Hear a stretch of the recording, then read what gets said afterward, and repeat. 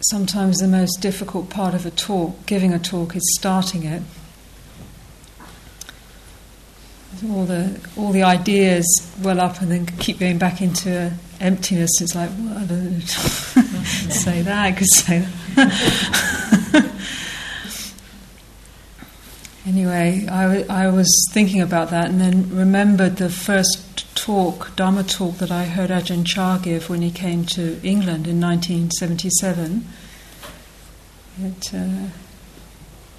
in Oxford. And at the time, I'd been on a retreat and had left the retreat so I could go hear this talk.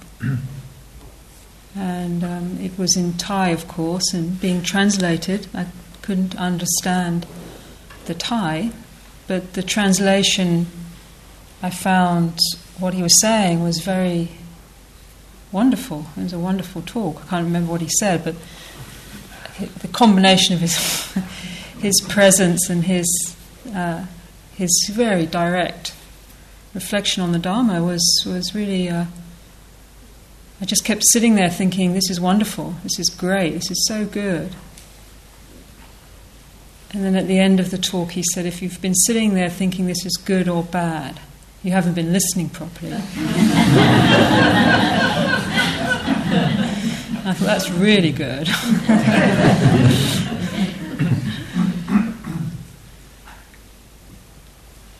So learning to listen is, in a way, meditation is the art of listening a little beyond our initial reaction to our contact with our experience, and often alongside that a judgment or dismissal, usually around the sense that it should be another way, it should be a bit different somehow, or as we've been talking about and contemplating, and learning to listen more accurately into, well, this is actually how it is, here and now, and then working from there.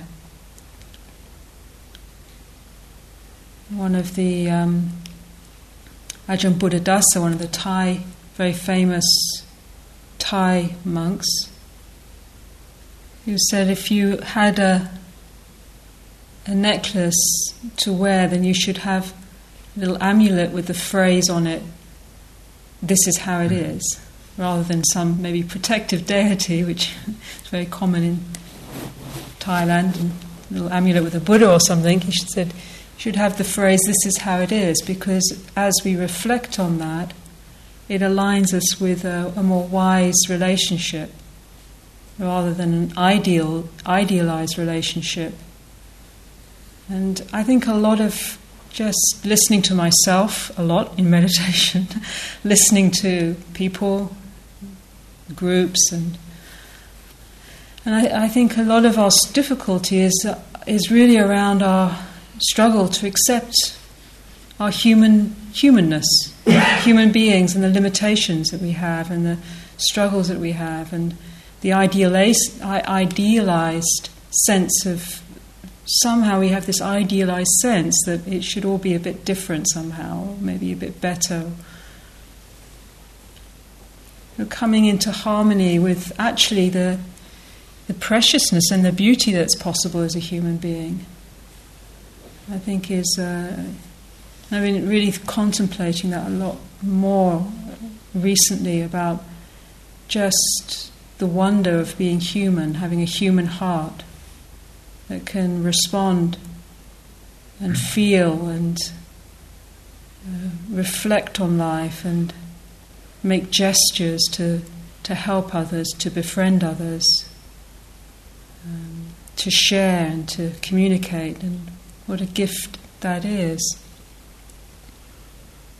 And how it's actually very nice just to be human without having to be angelic in any way, or grandiose in any way, or collapsed and diminishing of ourselves.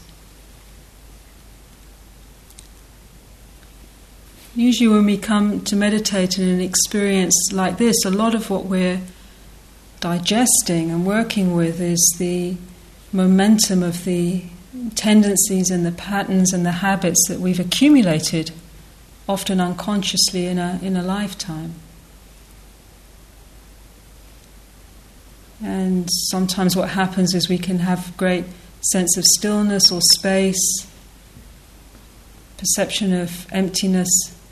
And sometimes then, unexpectedly, some old tendency will come up in the mind of worry or fear or negativity.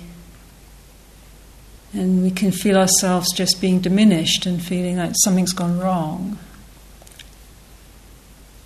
And these tendencies, the Buddha calls sankhara, which is a word we've been using, which is, it's like a shaping or a patterning, the way we experience ourselves through our thoughts and our memories and our feelings. And he says some of these sankhara, some of these patterns are very light. They appear in the mind and we apply a moment of attention, a moment of mindfulness, and they don't really bother us very much. So we can sit here quite peacefully and a thought comes up, I'd like to go and phone a friend, I'm feeling a bit lonely. And you just watch it and maybe feel a bit, not a very nice feeling, you watch it and it dissolves, disappears, and you find, it's okay, I'm just sitting here, it's fine. The mind reestablishes itself, it's stable. So some very light, you see it and it doesn't really disturb. And so some of these patterns have more energy in them. They're like lines drawn in the sand. We've invested more energy and reacted and acted on them. So when they come up in the mind, feeling a bit lonely,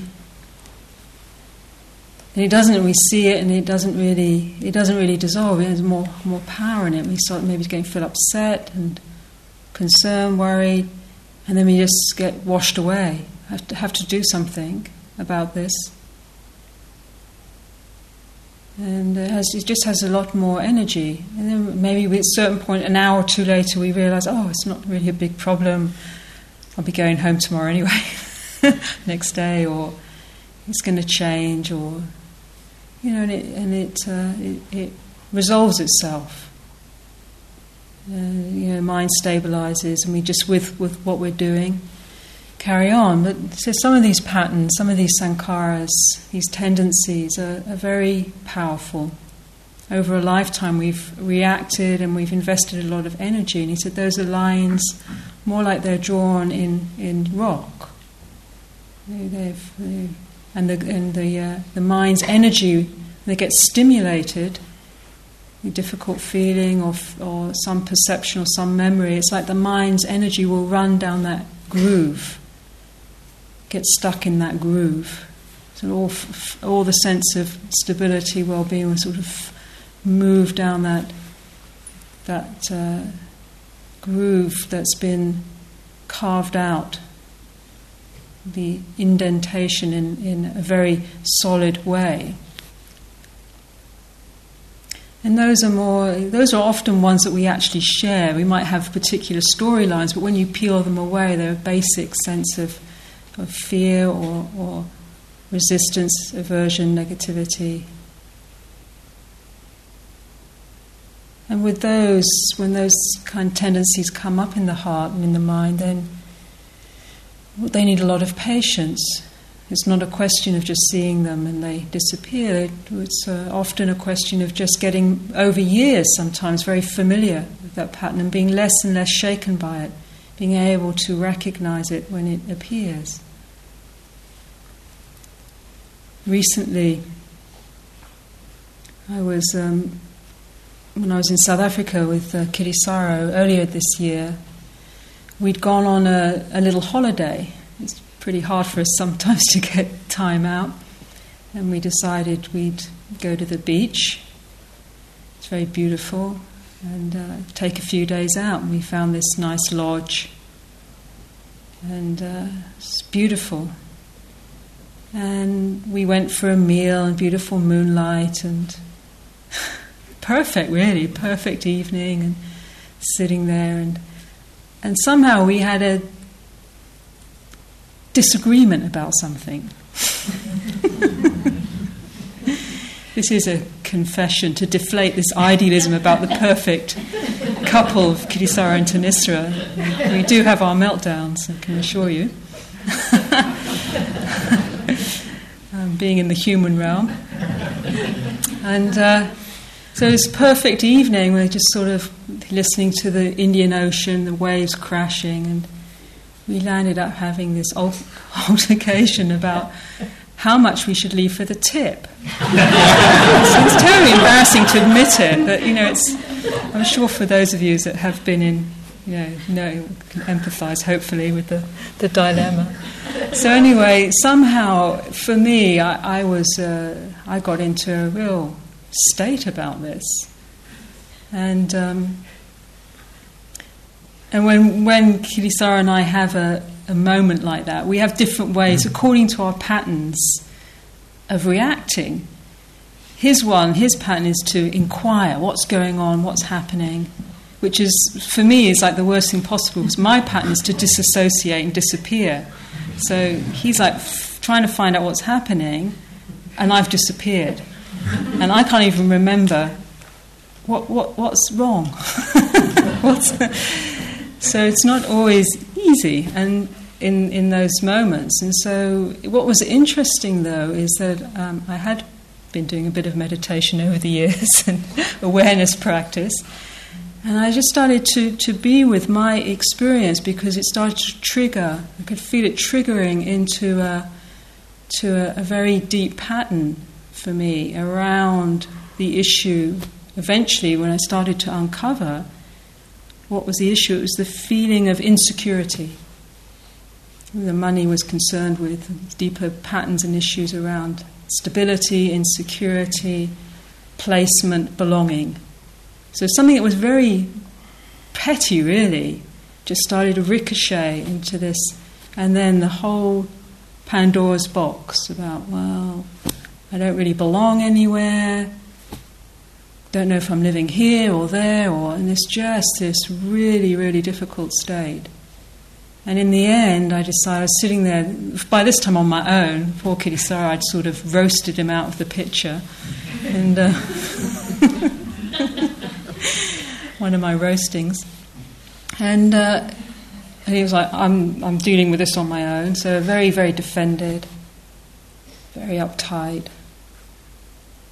and just sitting there by the ocean and thinking, well, I don't belong anywhere, the best thing I can do. And then just the next trapdoor that opened was into this very, very deep sense of lack of worth, very painful place. It was a very early patterning, wounding, very, very. I thought, well, the only resolve for this is I'm going to walk into the ocean and let the sharks eat me. At least they might enjoy me. Actually, I didn't think that last time, I just made that up now. But I did think about tough old meat. I did think about, just sort of walking into the, and this sort of piece of some wisdom said, don't be dumb. That's really a dumb.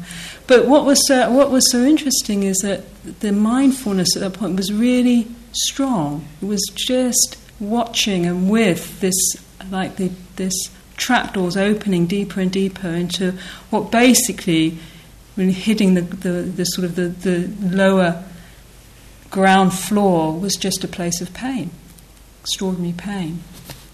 And all these stories and layerings on top. And for me, it was a very, very wonderful moment. It was a very painful moment, but just to see that actually it was, I'd always seen the edges of that pattern, the reactivity, the fear, the anxiety, the hardening up, the separating out, the irritation, the blame. But the defense mechanisms hadn't really softened and opened enough to see underneath it's just dukkha, it's just a sense of pain, the wound of, that in many ways all of us carry in different ways, but we're just very, very layered and defended around. But being able to just hold awareness, it was allow that, as I was saying earlier, as Ajahn Sumedho used to talk about, the prisoners of consciousness, those things that are kept locked in, it allowed that to begin to just loosen and free. I just could feel like a bubble just on the ocean of awareness, just come up for being noticed, just to see it and to allow it. Didn't have to even let go, but just to allow it to be noticed, and just the heart just softening and opening, and wow. And this has been this. I'm just giving an example, really, a personal example of working with awareness, with, say, a pattern that's very familiar territory for me. You might have your own variations on a theme. But what I've noticed over time working, I mean, that was another piece that came up earlier this year, but over the years I've sort of been working and seeing a bit more clearly, is that sometimes those tendencies will come up the more you see them, and they don't have, as you start to see them, have confidence in the ability to know them and not be shaped by them, they begin to lose their power. They might still come up, or sometimes they come up more like shadows and they might wobble you a bit, but they begin to lose power. Rather than sort of collapsing and going into a whole state for a day or 2 days or a week, it can be shorter length of time. And for me, that's one of the great fruits of this process of working with awareness. To realize that listening, we're really listening into our being in a way that we're allowing that which we don't really need anymore to be freed. I don't need those kinds of patterns, really. I can mature out of them once I can see them. More mature relationship. But what's interesting is that often those patterns are sparked in relationship. Sometimes it's easier to sit on our cushions, isn't it? When we are not stimulated and not being challenged in certain ways, or not being, as they say, our buttons not being pushed. And then when we go out into our workplace, into our relationships, into contact, then we can find a lot of things being stimulated. So this practice of how to begin to the vipassana, the inquiry, the reflection, it's really an integrative practice, because it's beginning to encourage the ability to work with whatever comes up, rather than just feeling that we just got to have stillness. But actually, whatever comes up, we can begin to feel confident that it's not something that's going to overwhelm us or a hindrance, but it's an opportunity to strengthen our capacity for awareness, for compassion. There's a wonderful quote by Sahara, who was actually a bit of a mythical figure, an Indian sage, who was apparently one of the teachers of Nagarjuna, the great sage and Indian philosopher on treatises, who wrote the treatises on emptiness. He said, "While suffering increases, bliss increases. The greater the mental afflictions, the mightier the primordial wisdom.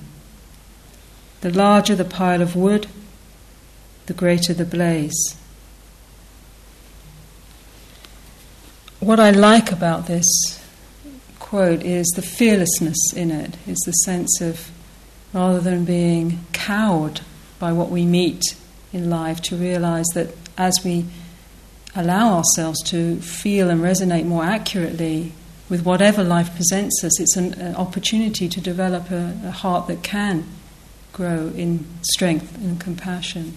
And sometimes, we feel, how do we do that? But one way we can begin to reflect around that is to look at others that have transformed and been with very difficult situations. Sometimes that can be a real inspiration. For example, thinking of having lived in South Africa for many years, I've been very inspired by Mr. Mandela and his ability to have been imprisoned for 27 years, which incarcerated in a very small cell. Any of you have been to Robben Island and seen the size of the cell? It's a third of the size of this level that the three of us are sitting on here. And that's quite something. Imagine that for 27 years, being removed from your family and from your loved ones, from your community. And to be able to go through that fire, there must have been moments when there must have been deep despair and isolation and difficulty and pain in that. But to be able to go through an experience like that and come out the other side with this enormous consciousness of inclusivity, that gave the new South Africa, helped birth the new South Africa into the possibility for it to have a consciousness of reconciliation. It's not an easy journey, there's all sorts of issues.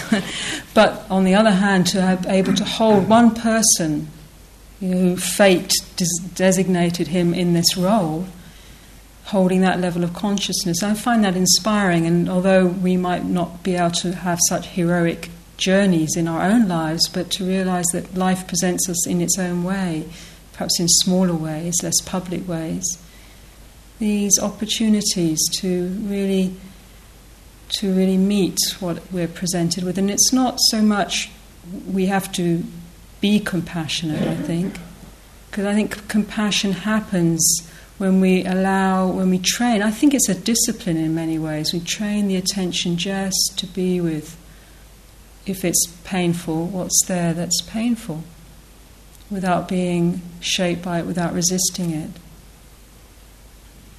And in the Buddhist way, there is the encouragement to do that. We start with our own being, but the encouragement to extend outwardly. The whole sense of the bodhisattva ideal is that ideal that we extend that heart to meet the pain wherever we find it, wherever it presents itself to us in life. So it's not just, as some people have felt in retreat, it's a bit selfish, it's just about me, but it's really a training of the heart where we can extend that strength and fearlessness and impart that, perhaps in moments, to others.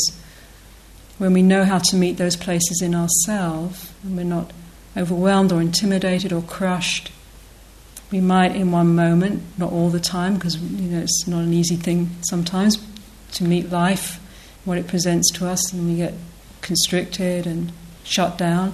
But there might be a moment, it's a very important moment, when we're with someone, we're just able to meet them where they are, and to allow the attention, the heart, to just resonate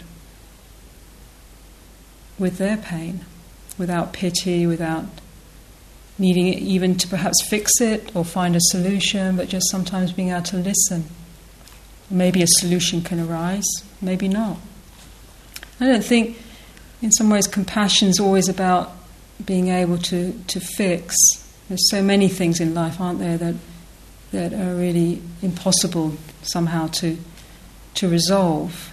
And it's difficult to be with, but to be there to witness to be there to attend to, and if possible, if we have the energy and the capacity to be able to respond. So this, in a way, is a very beautiful ideal in the Buddhist way, the ideal of the bodhisattva, developing this kind of courageous heart. But it's also an ideal, if we're not careful, can again, as ideals do, they can intimidate and overwhelm us. So it's quite useful to start in a more immediate way. I remember when I went to a teaching of His Holiness Dalai Lama, and he always starts his teachings by giving bodhisattva vows. And I found myself taking these bodhisattva vows and then going into a complete and utter panic about what have I done, because the vows are, I vow until while all sentient beings remain, I vow to stay in this world, or something like that. I can't remember now exactly what it is. But I just suddenly had this, being a real Theravada nun at the time that just wanted out of samsara. Where's the exit path that get me out of here? It's just suddenly thinking, God, have I just made this vow to hang around until the last blade of grass is liberated? I just felt incredibly oppressed and in complete tiz about it. And what have I done? What have I just committed myself to? And of course, I was thinking about it from an ego place, from the sense of self, which it's not really about, about me projecting me into the next few aeons. I mean, please. The heroic me. And when I went to talk to Ajahn Sumedho about it, I've just done this thing.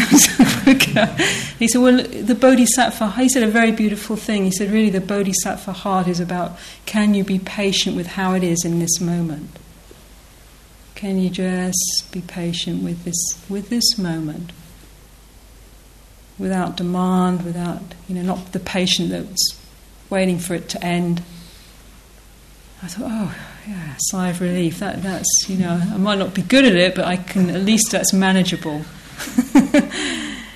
Can I just practice in that way? Just this moment, patient with whatever presents to me. A conversation, a work challenge, a disaster, a beautiful meal at the seaside, an argument. A process of unfolding into my deepest patterned, wounding self. Can I patiently be with that? Listen to those places in myself that are upset, crying. Can I extend that sometimes to others? So this is really this beautiful resonance of karuna, the ability when the heart is unobstructed to resonate with the suffering and pain in a way that's working towards meeting it with attentiveness, with courage, with listening, with fearlessness, with patience. And this wonderful quality, it's called a Brahma Vihara, an abiding of the divine, is balanced usually in our contemplation with the quality of equanimity. These two are often talked about together, to cultivating, because if we have a lot of compassion and someone was asking about, well, how can we just be so open in the world, and there is so much pain, and there is so much suffering. I mean, just last night for me, listening to the cows crying, I just found it almost unbearable. It's just sometimes it is really unbearable. When you just have moments of openness and you really feel what's going on and what's going down. And for me, often it gets evoked compassion around animals because I find they're very vulnerable. They can't speak. But other human beings, it's very, very poignant sometimes, life, and very painful. So this, and if we're in service work where we're just all the time with that side of life, it can get quite heavy. And so this equanimity is a very dispassionate contemplation. It helps to balance. The two help to balance each other. And we've talked in a way. A lot of what we've talked to and been practicing is around this quality of equanimity. It's around the ability to let be, to let go, to see ultimately the emptiness of all things. That in fact, the sense of me, you, living beings, in the Bodhisattva way, all of that emerges from the root of the mind, which is empty, which is emptiness. In that view or in that perspective, there are no living beings.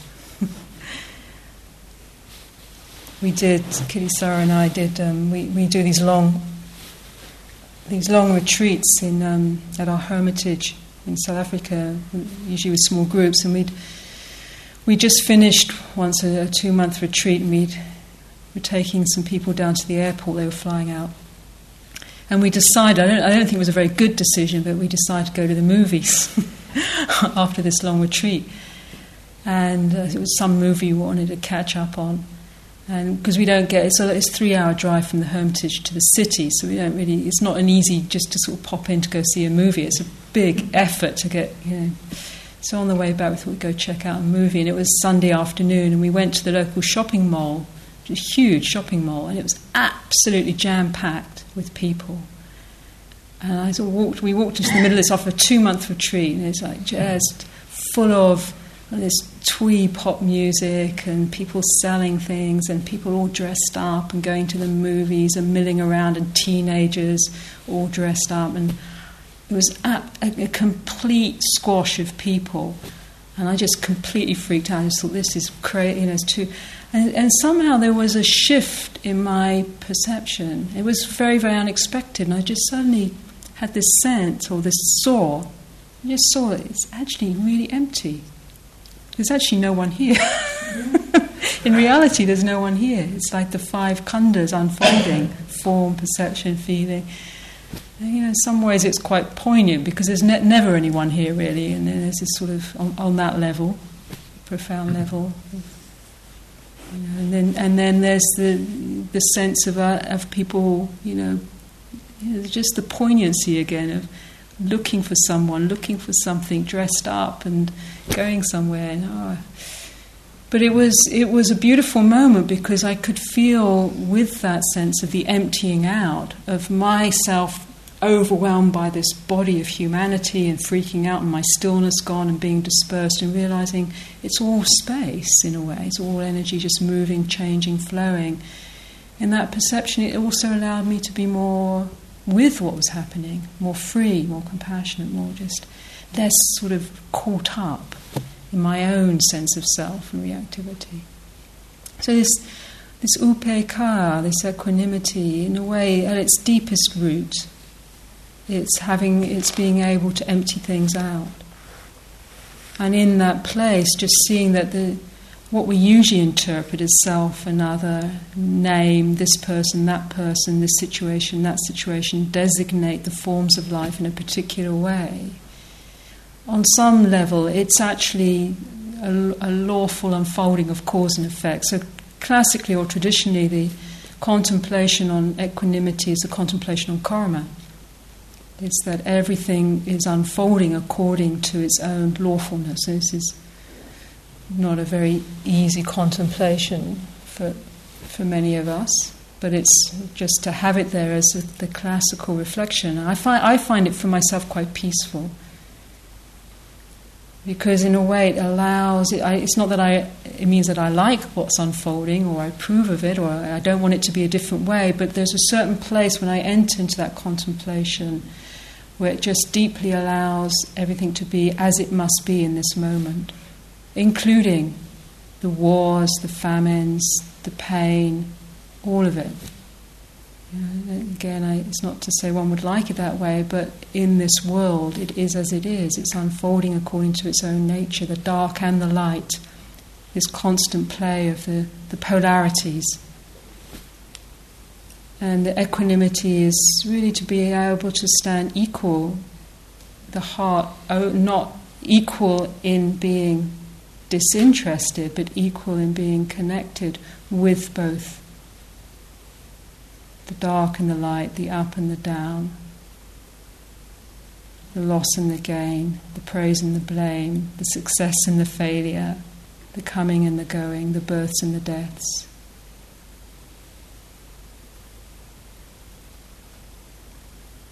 And in a way to cultivate that one, is really, this is in a way turns us back into this root of awareness, being rooted in the heart that can be more unshakable.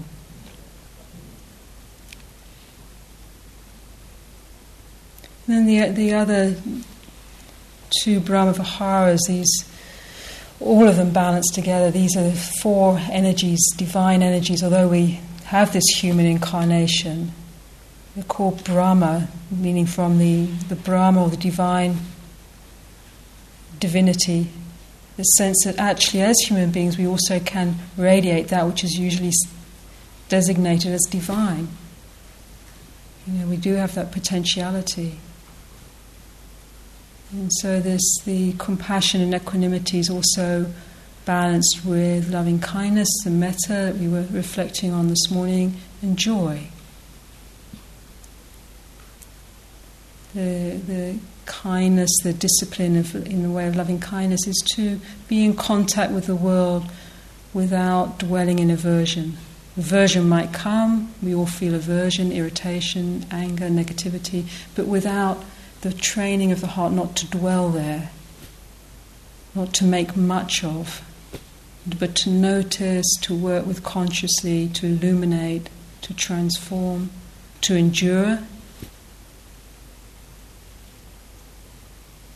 but not to, and to, as we get more skilled in that Brahma Vihara, to actually be able to turn that energy around and respond with friendliness. So it's not the passion of compassion. It's a more friendly heart. It's the ideal of metta is to be able to be with people, whether we like them, whether we don't like them, whether we're attracted or not, but to be more unconditional in our ability. Clearly we're going to have preferences and friendships and people we don't like. That's natural. But to cultivate a heart where we can, even in our mind's eye, have moments of can we just hold these people in a more equal way? And to befriend, how to be a friend in life, how to be a friend to others. Where we can. So it's this, in a way, the metta is a quality of friendliness, non-aversion. And from that the Buddha said that many, many blessings come. Just that practice is very, very profound, very powerful, just to hold the heart in a state of non-aversion, just to cultivate how to have moments of extending loving kindness, friendliness to others. He said someone well developed in that kind of heart becomes beloved. Becomes beloved by others, dear to others, protected by the angelic kingdom, which I like very much. Calling all angels. Becomes quick to concentrate. Mind is less resistant to how it is able to settle. These in a way are very human qualities, but they're also divine, but they're also something we can cultivate in relationship. And then the last great Brahma Vihara, the radiance of the unobstructed heart, when it comes into contact with that which is beautiful, that which is good, that which is funny. It's sort of catching, because sometimes it just also balances suffering. Sometimes we can really, some people have said that, oh God, going so much on about suffering. As Buddhists, always suffering, always so heavy. And what about joy? There's only joy.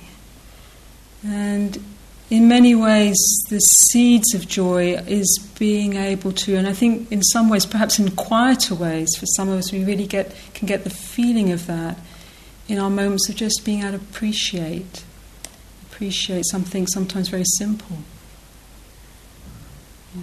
And often that can appear in the natural environment.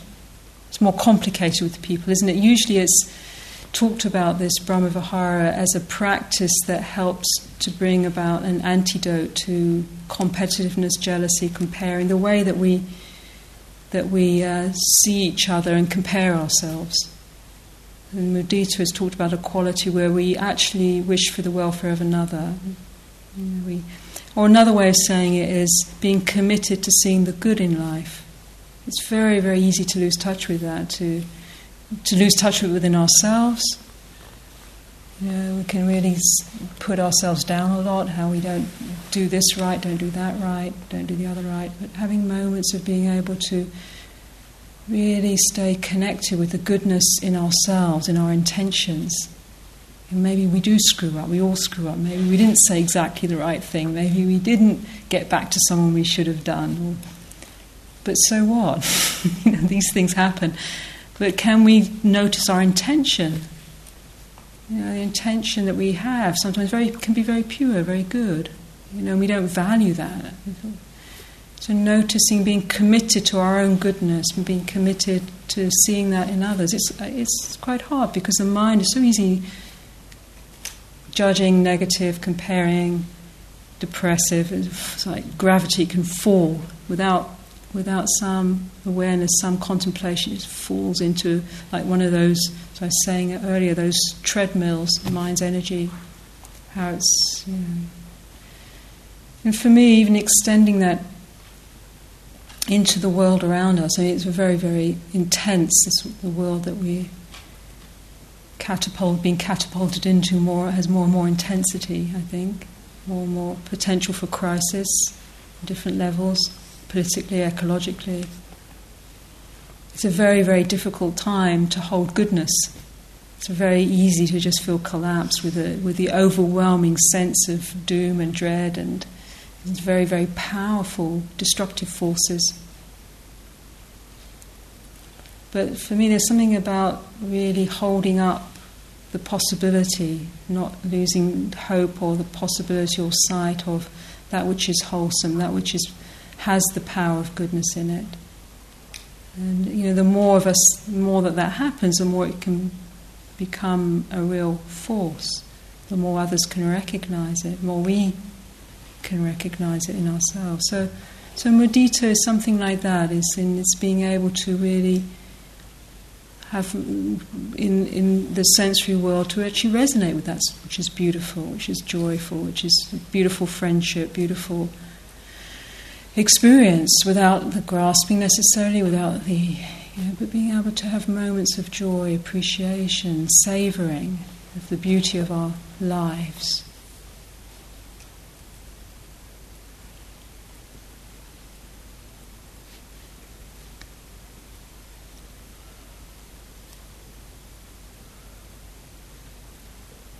A poem by Rumi is something like, each morning I wake up empty and afraid.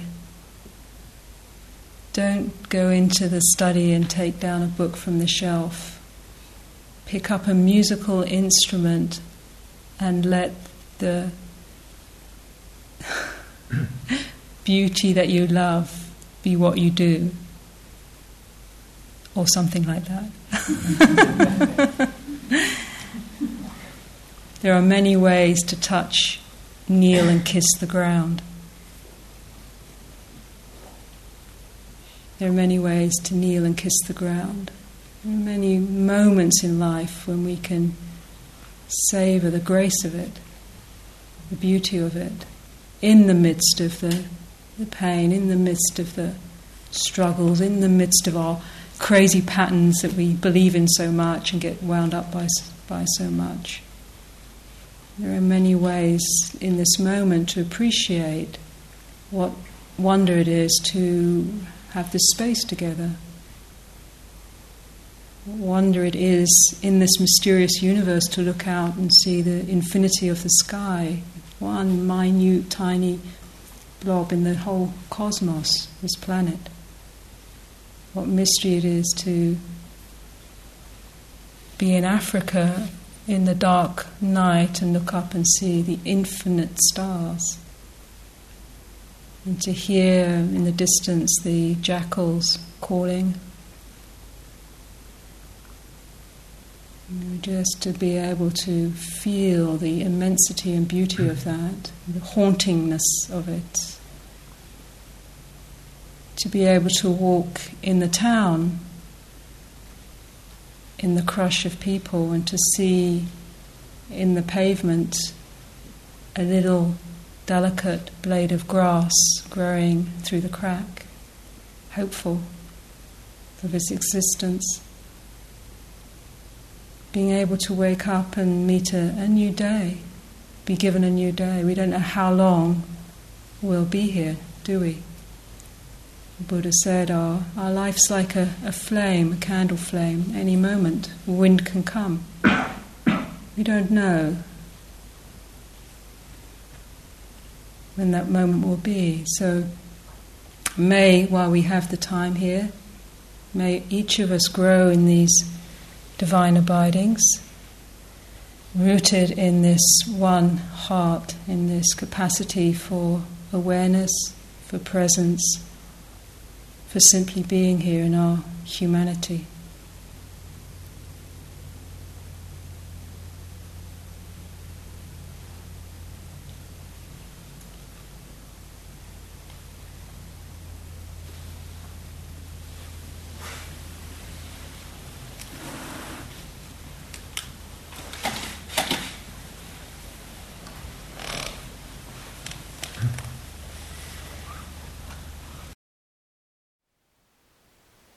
Thank you for listening.